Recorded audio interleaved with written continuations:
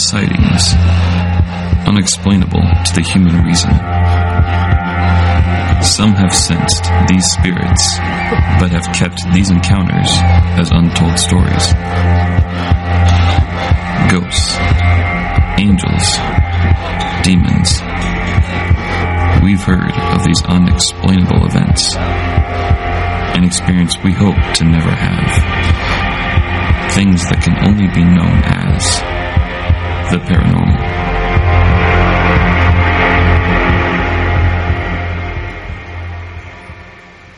Oh my goodness. That video scares me every time I see it. So I hope you guys don't get scared before we even get started. So, my name is Bill Haydorn. I'm executive pastor of Adult Ministries, and I am just excited to be able to share with you this morning in our paranormal series. But I have to tell you that preparing for this message has been intense. When you start talking and studying about spiritual warfare, what do you think happens? You experience it. And Satan knows exactly where to get me.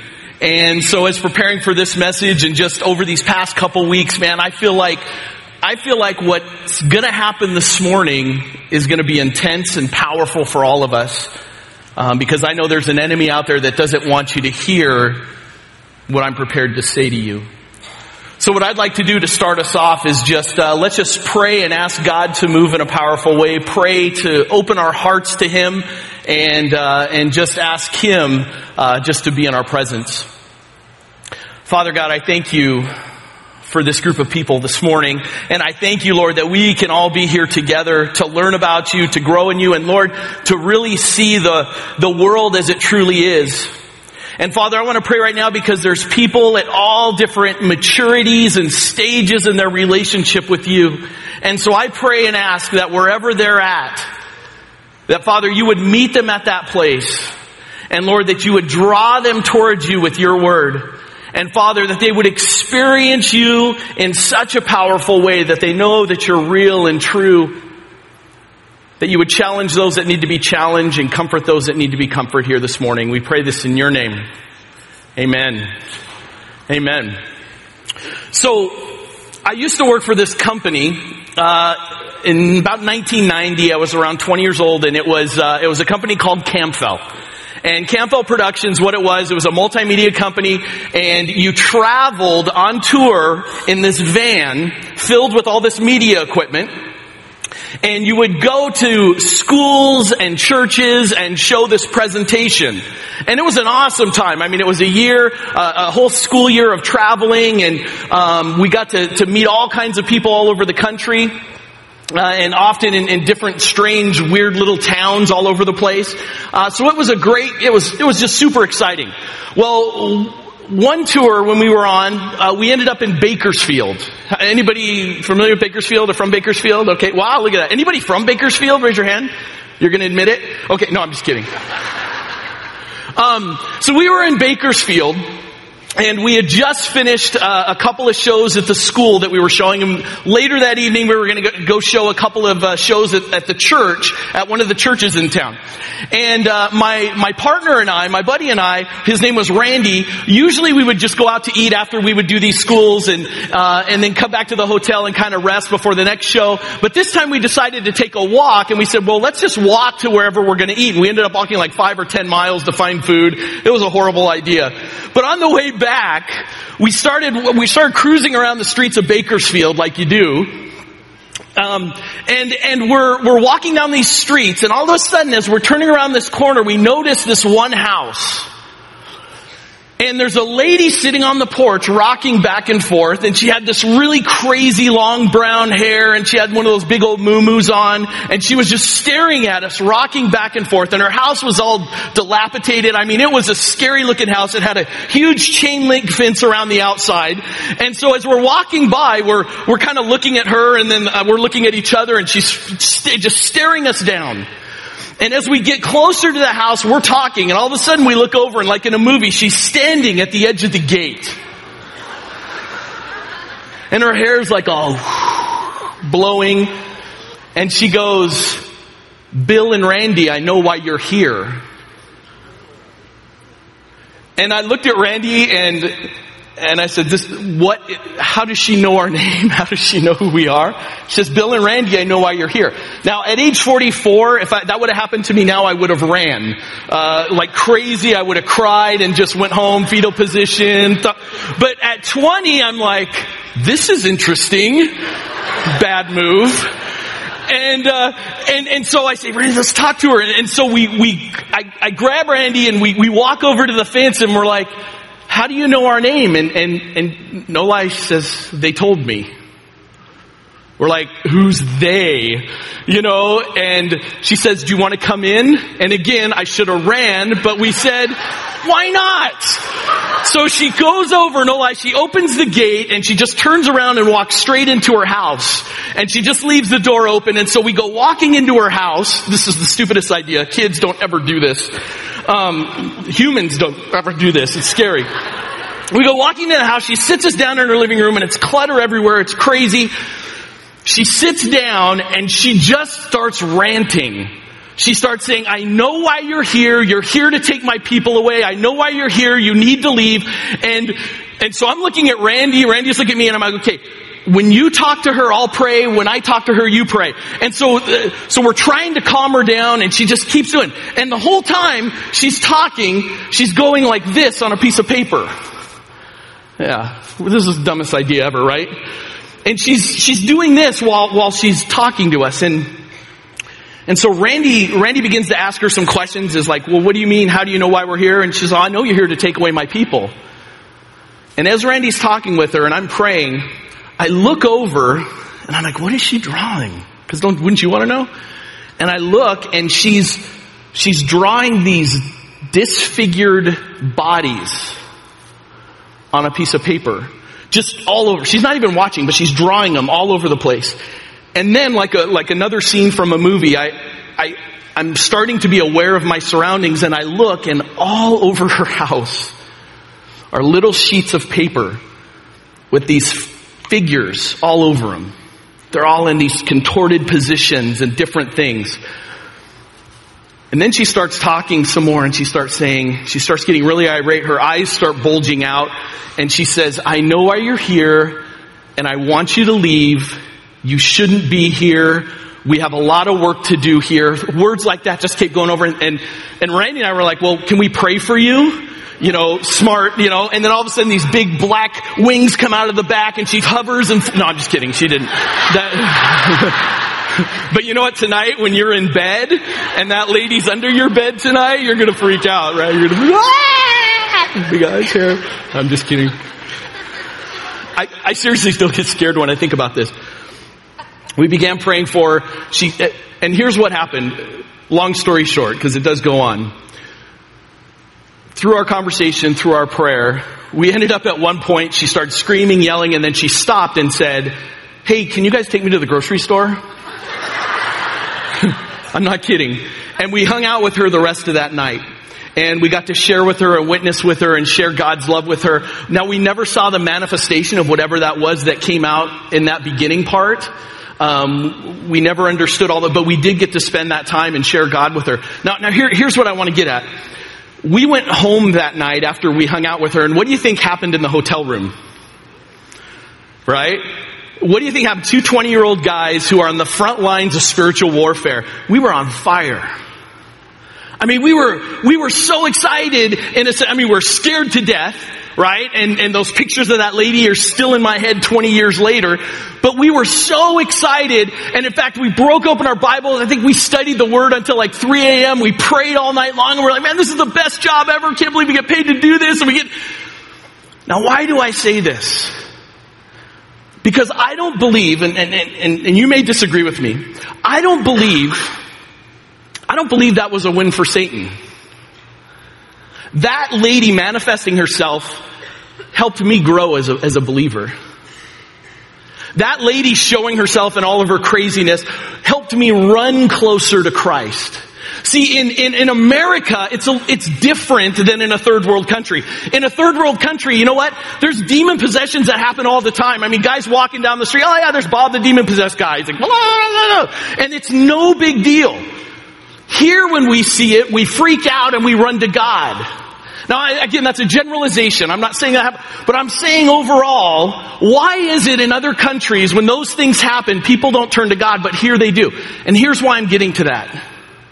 Because we're talking about spiritual warfare, and sometimes we think that spiritual warfare is these big outer things that happen. These huge people that, these demons that come and they hover in the middle of the night and they scare us to death. But those actually draw us to God. I'm convinced Satan's tactic isn't spiritual warfare, but it's spiritual terrorism. It's what you can't see. It's what you aren't aware of that gets us most. Turn your Bibles to 1 Peter chapter 5. Did you see the way I pulled my Bible out of my back pocket? That's pretty cool. I planned that. I was like practicing backstage. Okay. No, I'm just kidding. Listen to what 1 Peter chapter 5 verse 8 says. Very simple. It says this. It says, be controlled and alert. Be self-controlled and alert. Your enemy, the devil, listen to this, prowls around like a roaring lion looking for someone to devour. Oh, great. So your enemy is like a lion. Now what does a lion do? A lion is out in the back and he knows he's waiting to pounce and he's waiting to attack and he's sitting there and he's planning his attack and he's looking for the weak person and he's going around and when he's ready he's going to go and devour. When he finds the weakness of the person, he knows where to get him and then he goes in for the kill. And it's not that he just wants to hurt them or maim them. No, he wants to destroy them. Lynn talked about this last week and a couple of weeks ago as well. Satan wants to destroy you and I. Satan wants to hurt us, to tear us apart. And you know what? What is his job? What is his response? I mean, really, when you look at it, here's what it comes down to. He's going to do anything he can to put a wedge between you and God. He's going to do anything he can to put a wedge between you and your spouse. He's going to do anything he can to put a wedge between you and your family. He's going to do anything he can to put a wedge between you and your church. You and anything. Why? Because he wants to separate you, move you out to the sides so he can pounce on you and attack you. I'm not here to freak you out, but I'm here to freak you out. Because that's the truth. And 1 Peter is very, very clear that he's in for the attack. And so I call this spiritual terrorism. Now let me say what this is and what this isn't. Okay, a spiritual attack isn't when you're driving home from work and you run out of gas. Satan isn't out to get you if you forgot to fill your tank. Okay, as my friend Chris Brown says, that's not Satan, that's stupid, okay? Because I'm under attack. I ran out of gas. Well, did you fill your tank? No. Okay, you're not under attack. Now, excuse me, if you filled your tank with gas and you ran out of gas on the way home, now that might be an attack from Satan, right? Because it's a whole different story. So what is it and what isn't it? What isn't it? We've got to make sure Satan isn't under every rock, but there are some things that he does that he terrorizes us with, that he gets in there and he separates us with. And sometimes we don't even know when it's happening. You know, terrorism, you don't know. It happens when someone's sitting on a bus, or it even happens on the internet when they bomb our whole infrastructure. I mean, you just don't know when it happens, but when it does, there's such destruction. And that's what the enemy does. So I believe through my years of ministry, and again, you can disagree with me, I'm cool with that, but this is what I've seen as how spiritually terrorist Satan is and some of the things that he's done. And so I just came up with 4 tactics that he uses. And if you have a pen, you might want to write these down. You might want to remember these. So if they do happen to you, that you'll know. But these are the things I've seen over the years that have just absolutely destroyed people. And it's crazy because they're simple things.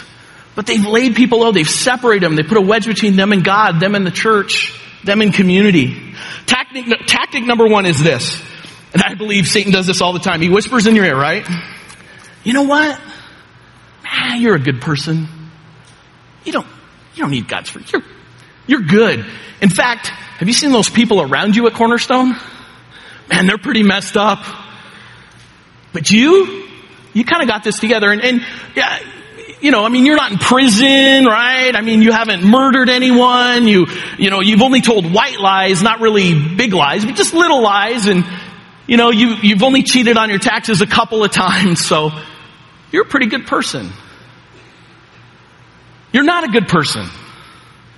I'm not a good person. The Bible says that there is none righteous, no, not one. The Bible says, for all have sinned and fallen short of the glory of God. That means we are all in the same boat. So I want you to look at the person next to you right now, and even if they're someone you don't know, it's going to be awkward, and just say, you're not a good person. All right. Did you get punched? Okay. Okay. You may be an alright person, but you're not a good person. And why do I say that? Why is that so important? Because listen to what this does. Listen to why this is such a terrorist attack. Because when we believe we're so good, what do? We put ourselves above others. And when we put ourselves above others, what does that do? That separates us from them. And then we also think that we're better, so we have a higher standing in God's eyes. And therefore we come in thinking we are holier than thou. And you know what? I mean, I could walk on water. I do everything right. Guys, that's one of the biggest lies of Satan. It's one of the hugest tactics of saying that you're a good person. Now, see, God isn't comparing you and someone else. And so let me illustrate it this way. Let's say this was the standard of living, okay? This box. I don't know how we're gonna, okay. So let's say the whole goal of life, our whole standard was, you know what, getting the ball in the box. Okay, so that's all that matters, you know, and here's Bill's standard of living, you know, pretty easy. So, hey, I can do that. But let's say like, you know, I'm Ryan Axtell and maybe I'm a little, you know, I have a little bit higher standards. I'm gonna miss this and it's gonna be really embarrassing. Oh man. Come on, give me a hand, yeah. See, our standards when we compare with each other, I mean, it's like from here to here. Maybe, you know what? Maybe I don't sin as much and I don't end up in prison, but man, I'll tell you, there's times that I've lied. And the Bible says, you know, it's interesting that if you hate someone in your heart, it's the same as murder. So I've murdered. Let me illustrate it this way. Can I borrow you real quick? Sorry, I know it's embarrassing. You don't really have to do anything. Take this box and head to the back right by that video camera back there. Give him a hand. What's your name? Tony? Thanks, Tony. He's never coming back. Keep going. All right. Now see, this is God's standard. Now if I can make this wiffle ball in that box, you think I can do it?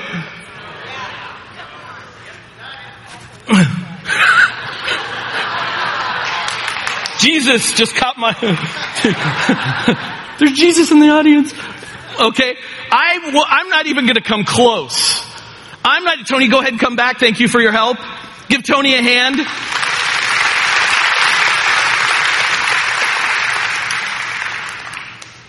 I'm not even going to come close to his standard. So why would I then compare myself with other people? See, because God's standard is way above ours. Therefore, no one is good. That's why Jesus came. Because no one of us is good. Look at what it says in Titus chapter 3. Go ahead and turn there, or it'll be up on the screen here. In Titus chapter 3,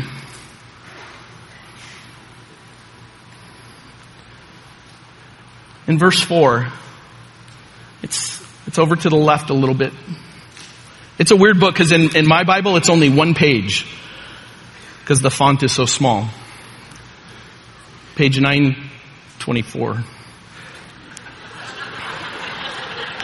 You don't have my Bible. So listen to what it says. It says this in verse 4. It says, "But when the kindness and love of God our Savior appeared, Listen to what it says. He saved us not because of righteous things we had done. He saved us because not, okay, so here's the lie. The lie is you're good. Here's the truth. That's Satan's lie. The truth is none of us is good, and we're not saved, or we don't have a relationship with God by anything that we have done, but by what God has done for us. So I don't have to prove myself. I don't have to prove myself to anyone. All I have to do is surrender myself to God. So it says, He saved us not because of righteous things we had done, but because of His mercy. That's the only way. And so the lie is, oh no, you're good, and if you do good things, that'll save. Satan gets us caught up on this all the time, especially in the church. He says it's not about the righteous things that you do. So that's tactic number one. Tactic number two is this. Write this down. You don't belong. This is on the opposite end of that same spectrum. See, there's some people who are extremely prideful and they feel they're extremely good. There's some people on the opposite end of that spectrum that are extremely downtrodden and they feel that there is no hope. And maybe you walked in this morning and you looked around and you said, you know what, I don't fit in here. I don't belong here. My family isn't like these families, or God could never forgive the things that I've done. Man, if people knew who I really was. And so we come into church and we put on hey, good, how you doing? Great. Oh man, just good. Yeah. And then we leave. You know what's crazy? In a group this size, every Sunday, you can feel so alone if you're not connected. I'll be honest, when my wife and I first started coming to Cornerstone, I've been in church for years. Years. And I remember walking on campus and just how exciting and people were talking and there was so much going on. And I remember feeling, and I knew it wasn't attack. I knew it. It was, you know what? Man, look at all these people are having fun and you and your wife are by yourself. Right? That's what he does. He separates. He puts a wedge between you and people and you and God. And it's this terrorist attack that's, you know what? It works all the time. Turn over to Romans chapter 5 and look at this with me. To the left, just a few books over. A few pages. Listen to what he says. He says, guys, if you are feeling that God could never accept you, if you are feeling that you don't belong, maybe because of your past or because of something that you've done or just for whatever reason, listen to what this says. I love this. In chapter 5, verse 6, it says this. It says, you see, at just the right time, when we were still powerless, Christ died for the ungodly. This is what I want you to know. He didn't die for the perfect person. He died for me. The broken person. The person that doesn't have it all together.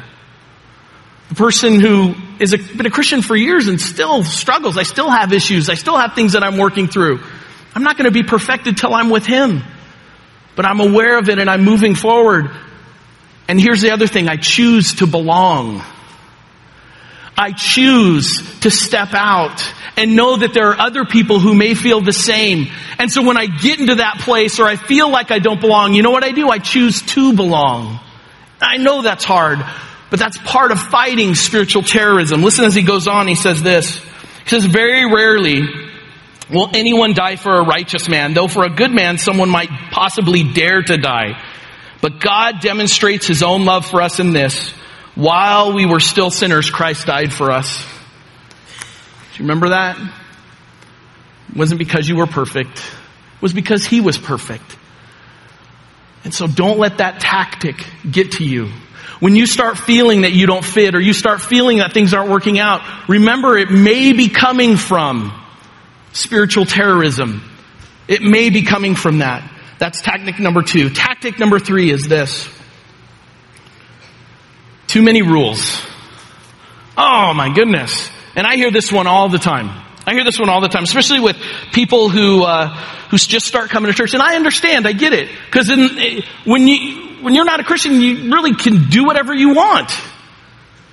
And you don't have to feel guilty about it. And so I think one of Satan's hugest lies is to look at the church and say, yeah, too many rules. You don't want to be there. Because you know what happens if you're a Christian? You have to go to church. And that's on Sunday, because football's on Sunday. All right? You don't want to miss that. Golf. You can do a great golf game during that time. And he does everything he can to separate you out. Does everything he can to say, hey, you know what? You don't want to do that. You know what? You own your world, and you know what? You make those choices, and you don't want God telling you what to do. That's just way too many rules. Now here's the thing. I think rules are way better. So I got married. I did. Someone married me. It's absolutely amazing. My wife is absolutely amazing. 19 years ago, we got married. And I don't once regret not dating anymore. I haven't once sat there and thought, man, I'm married and now I can't date anymore. I'm so bummed out. I mean, there is no chance. You know why? Number one is my wife is amazing and incredible, and there is no woman that could even come close to how amazing and incredible she is. There's not one. And we've known each other for so long. Like, why would I even want to do that? So, to me, not dating anymore is not a rule, right? But rather, being married is a privilege. Being married is a privilege. Just like having a relationship with God is a privilege, not a rule. Oh, so I can't go out and get drunk and wasted and puke all the next day. Oh, wow, that's a privilege to me.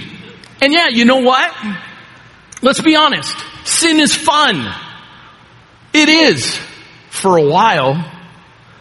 A friend of mine on Facebook and used to be a Christian fell away because he just wanted to live the party life. He's like in his 40s and he's still like a teenager. Every single night, I'm so miserable. I'm so bored. Any parties going on out there? Somebody, come on over to the house. We'll smoke out. Come on, man. And you know what? He's miserable, but he's doing exactly what he wants. When he was walking with God, when he was walking with Christ, and he had rules and things in place, you know what? Those rules set him up for an incredibly productive, awesome, incredible life. But he chose otherwise. He chose his own. So those rules actually lead us toward a better life, lead us towards something amazing. And sometimes Satan will get in there and he'll say, you know what? It's not worth it. It's not worth it to follow all those rules. So I believe living for God is the best possible way to live. If it wasn't, he wouldn't be God. He knows how we work. And yeah, is it the most fun? No. Is it always without heartache? Absolutely not. There's tons of heartache. But in the end, is it the most fulfilling? Absolutely. Because we have rules and regulations and there's a privilege there, and we grow spiritually and move towards being more like Christ. Those things are tough and hard. John 10:10, it's amazing because it simply says this. It says, the thief comes only to steal and kill and destroy. I have come that they may have life and have it more abundantly. Do you believe that? So that's truth. Here's truth, right? Satan's lie is too many rules set you back. The truth is Jesus came to give us life and life more abundantly. And I always ask this question, right? So how's that life working for you? How's it working? You know, Dr. Phil, that's what he says all the time. So how's that working for you? Making your own decisions, doing your own things. Because that's one of Satan's biggest, spiritual terrorism. Tactic number 4. You know what's interesting? We just did a huge survey of this area. And so we went out and did the demographics. We did where are people at financially. We went in all of your bank accounts and we saw how much you have and credit cards and, I'm just kidding. That was good though. You believed it for a minute. But the reason is because we want to know our community. And you know what's interesting? We came back is, here's one of the things that our community struggles with is that, we have everything we need. And that's seen as a struggle. Because what happens is when you don't have a lot of need, you become complacent. Right? If you got everything taken care of. And so one of Satan's terrorist attacks that gets us, another one of his tactics is that you don't need God. Why? Because you've got it covered. You've got it covered. You know what? If something goes wrong, well, if I lose my job, then you know what? I've got money in the bank that's going to take care of us. I'm good. We're good. I don't have to depend on God. My kids are taken care of. They're doing good. My family's doing, man, everything, you know what? Everything is great. Man, in fact, we're doing really good. We can go out, we can go on vacation, we can do what we want, we can live how we want. I don't really have to depend on God for anything. I don't have to look to Him or ask Him because I don't have any needs. Because I took care of them all. And so one of his biggest things is that you can take care of it, that you depend on your own strength and not his strength. Turn over to Revelation chapter 3, the last book of the Bible. It's where this all ends. In Revelation chapter 3, what's happening here is John's having a vision of certain churches. And there's a particular church called the Church of Laodicea. Now, some history on the Church of Laodicea. What happened was, in AD 70, right around the time this was written, in Laodicea and some other areas, there was a giant earthquake which destroyed most of the town, just into shambles. Nero, Emperor Nero, at the time, wanted to go in and say to Laodicea and say, hey, I feel bad for you guys. I mean, you just had this huge earthquake and I want to help you build. And can we bring any of the finances from Rome in to help rebuild your city? And the people of Laodicea said, no, we don't need your help. We can take care of it. Now listen to what Jesus says to the church of Laodicea. In chapter 3, verse 17, he says this. He says, he's talking to the church and he says, you say, I am rich. I have acquired wealth and do not need a thing. So he's taking them back to that time when they rejected help. Have you ever rejected someone's help? When you really needed it? Because you were prideful? Because you wanted to depend on yourself and not the body of Christ or people to help you? That's what's happening here. And he says, you say I'm rich, I have acquired wealth and do not need a thing. And then he says this, but you do not know that you are wretched, pitiful, poor, blind, and naked. And then he just hammers them and he says, hey, yeah, you may have all the finances, but what you don't understand is you're wretched, you're poor, you're pitiful, you're blind, and you're naked. And then later he goes, why don't you buy from me the things that you need? I will take care of you. And that's what he asks us. Guys, we're coming to this huge campaign. And you know what? I'm not here.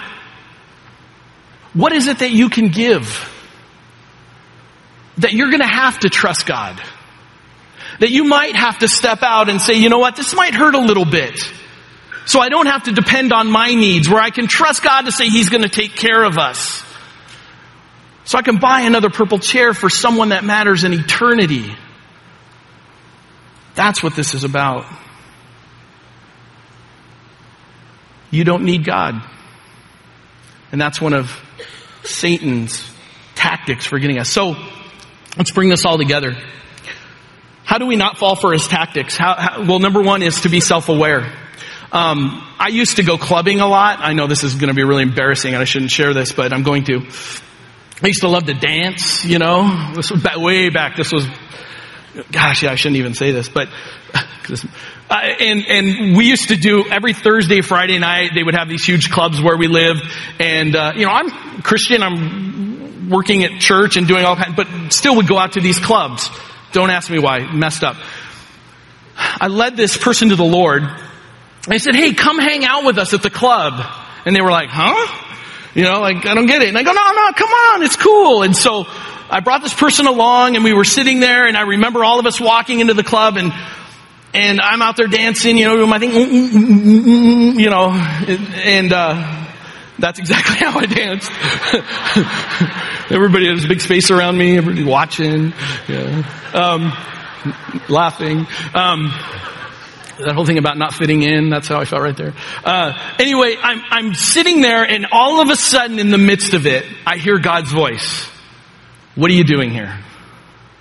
Never heard it before, over the music, the craziness, and I started looking around, you guys, and I started realizing, oh my goodness. And I looked over here and I saw what this couple was doing. And I looked over here and saw what these people were doing. And I looked over here. And not that, I'm not being legalistic. I'm just saying it wasn't an environment that I should have been in. And I looked at the person I just led to the Lord, and they had their hands like this, sitting down. Because I wasn't self-aware of what was going on around me. And so I remember I grabbed him. I said, we got to get out of here. We left. Never been back since that time. Never went back ever to any type of club or anything like that ever again. And the reason was because God made me aware of the spiritual things that were happening around me. Now, why am I saying this?